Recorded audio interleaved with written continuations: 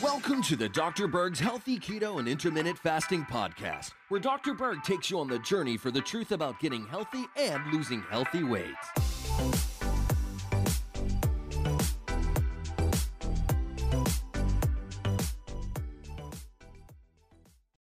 Today, I'm going to talk about the real reason why you are tired. And I have a lot of experience with this because I personally have been tired for years, probably decades before I figured this out. And so part of the body that generates energy is the mitochondria. Those are those little energy factories, which is also a fascinating topic in itself because these mitochondria have their own DNA, which is just fascinating. And the theory behind of how mitochondria evolved is basically this bacteria cell that invaded our body and didn't get digested. It formed a symbiotic relationship with our own cells. And now we give it a home, we feed it, and it produces energy. And because there's a lot of similarities between mitochondria and bacteria, and also another similarity between bacteria and the chloroplast, the stuff that has the chlorophyll in plants that harvests the sun's energy. It's kind of like the plant's mitochondria. So our energy is generated from the mitochondria. And there's a very, very common reason why the mitochondria might not produce the energy. I mean, even if you give it the right fuel. And that has everything to do with a very key nutrient called thiamine, or B1, which really is the spark plug of the mitochondria. B1 is the essential, very important helper vitamin to help you convert fuel into energy. Not just to feel energy, but to power all the different systems in the body. Now, I have a very good demo just to help you understand what B1 does, okay? Because in a car motor, you have to have fuel and oxygen, right? But you also need a spark plug. If you don't have a spark plug, nothing's going to work. In this demonstration, I'm going to use a roadside flare, okay? And I'm going to blow gasoline on this flame. Okay, as you can see right here, I blow gasoline onto the flame and it will help the flame get brighter. And of course, I didn't use gasoline. I used cornstarch, right? So don't try this at home. And basically this represents B1 is the spark plug to allow this fuel to be burned. In this next part, I want to demonstrate what it would be like without B1, okay? You can see I have the fuel being blown on the flame, but basically nothing happens. In fact, it goes out, okay? That would be running your body without B1. Okay, so we have these mitochondria, right? And there's all these biochemical pathways that occur, and you need various things. You need fuel. And I'm talking about not just glucose or carbs, I'm talking about protein as well as fat, okay? So B1 is necessary to turn all three of those into energy and give you your metabolism to run the different systems of the body. Now, certain parts of the body have higher amounts of mitochondria than others. Like, for example, your heart has the most mitochondria in the muscle.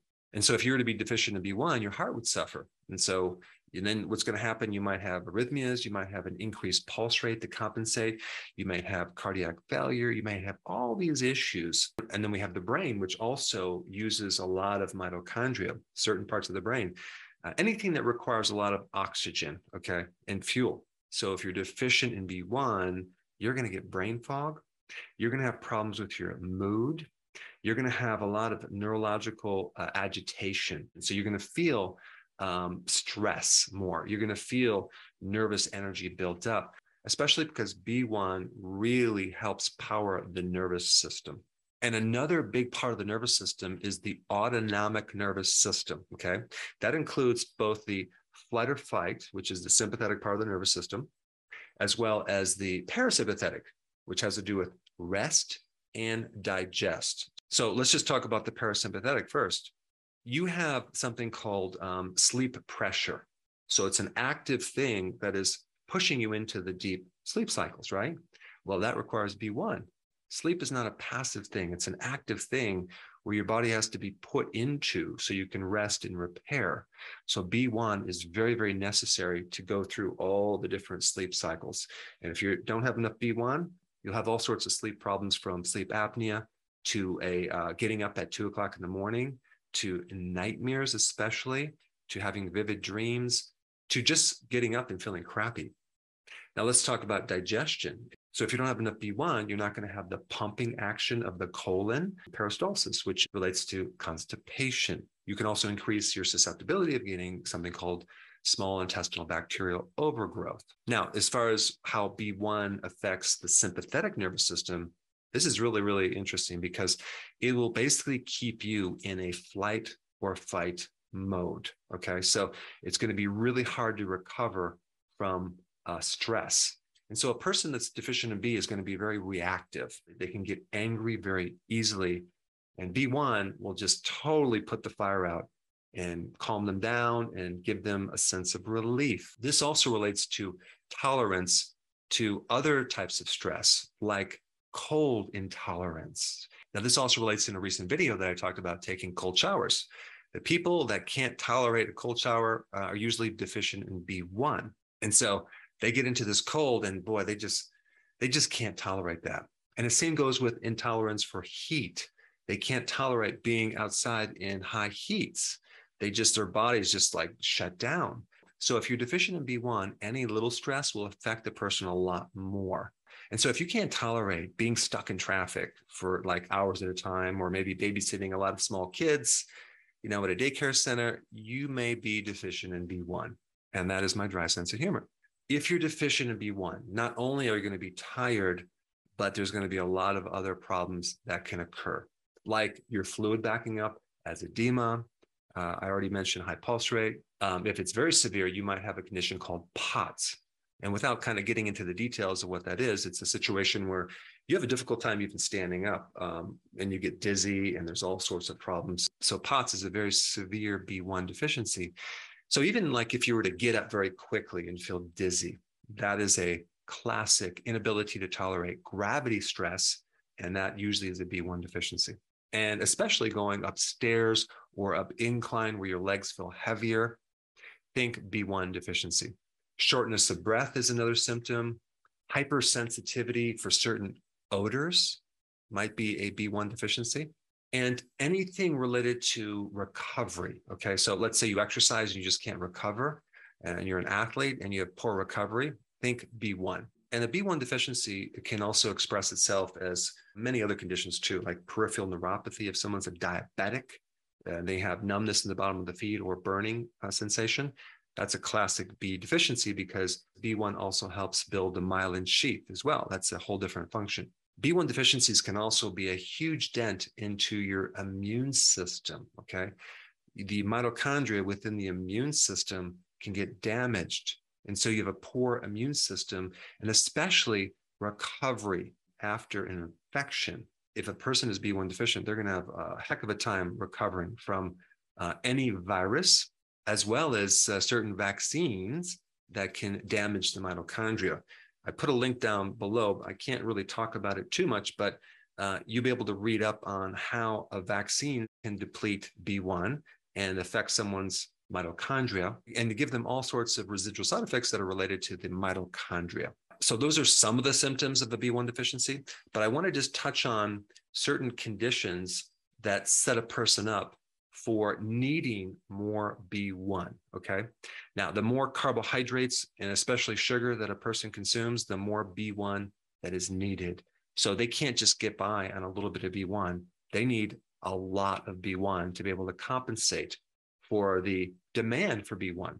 If you're on medications, the requirement for B1 goes way up, especially antidepressants, anti-anxiety medication, antibiotics, diuretics, metformin, and there's a lot of other medications. So let's say, for example, you just don't have a lot of energy and you're eating good, but you're on a medication or maybe 2 or 3 or 4 or more, and you have all sorts of other issues and doctor can't figure out what's going on. Well, you probably are just so depleted of B1 that nothing can work. So you're not going to feel good. And what they're going to do is start giving you more medications to fix this and that without understanding where it's really coming from. The more overweight you are, the more diabetes you have, the more other health problems you have, chronic inflammation, the more B1 you're going to require. And also, if you have any infection whatsoever, the requirement for B1 goes way up as well. The more alcohol you drink, the more B1 you're going to need. Unfortunately, medical doctors, may check for a B1 deficiency if you have a late stage alcoholic situation. But other than that, they don't usually look at B1. And if they do find a B1 deficiency, they'll look in the blood, but they're not really understanding the demand that is increased with all these other situations. So your demand is not just about hitting the, bare bones RDAs. You need a lot more. The more insulin resistance you have, the more B1 you're going to need. And I'd say the majority of the population has insulin resistance. Now, people that have allergies or some type of sickness from mold or mildew or some chronic, infection with viruses, whatever, really need a lot of B1 because you have this revved up immune system that's constantly sucking up all the B1 that they have. People with digestive problems need more B1 because some of your microbes make B1, and then pathogens are going to compete for that last little bit of B1 that you have, and so leaving you high and dry. Now, I mentioned some conditions that deplete your B1, but there's also other things that can deplete your B1. The big one is tea and coffee and red wine. So the more tea, coffee, red wine a person has, the less B1 they're going to have. Of course, the more sugar they have, refined sugar, the more B1 they're going to need. And so there are things that are like anti-thiamine or anti-B1. Alcohol would be considered one. Metformin, which is for diabetes. Sulfites in wine, as well as in dried fruit, and as a preservative, can deplete your B1. Raw fish like sushi can actually deplete your B1 as well. Unripened fruit can create a B1 deficiency. Caffeine can create a deficiency. And stress also sucks the B1 out of your cells. And so does seed oils. Seed oils like the corn oil, soy oil, canola, interfere with the enzymes to allow B1 to be transported. And so with me, the reason why I had such fatigue for decades was because I was consuming the refined carbohydrates, not to mention alcohol, not to mention a ton of coffee, and just sucked all the B1 out of me. And I wish I would have known back then what I know now, because it's so simple once you understand the importance of thiamine and also how thiamine gets depleted. And by putting the B back in and correcting the underlying cause, you can get your energy back. Now, to be totally transparent, I do sell a natural B1 product, okay? But I don't recommend buying that product unless you fix the underlying cause. And I'm talking about your diet. I'm talking about some of these other things that we mentioned, and start consuming food that's high in B1. So I'm going to give you a few things that have high levels of B1, okay? Number one, animal meats. And the one that has the most, believe it or not, is pork. And if you're going to eat pork, I would recommend consuming a high quality, healthy type pork. Salmon and other fish have a good source of B1. Sunflower seeds has B1. Acorn squash, eggs have B1, and nutritional yeast has a good source of B1. Of course, if you're going to get nutritional yeast, I would recommend getting the source that is not fortified with the synthetic version of B1. And so anytime you take B1, don't go for the synthetic, go for the natural.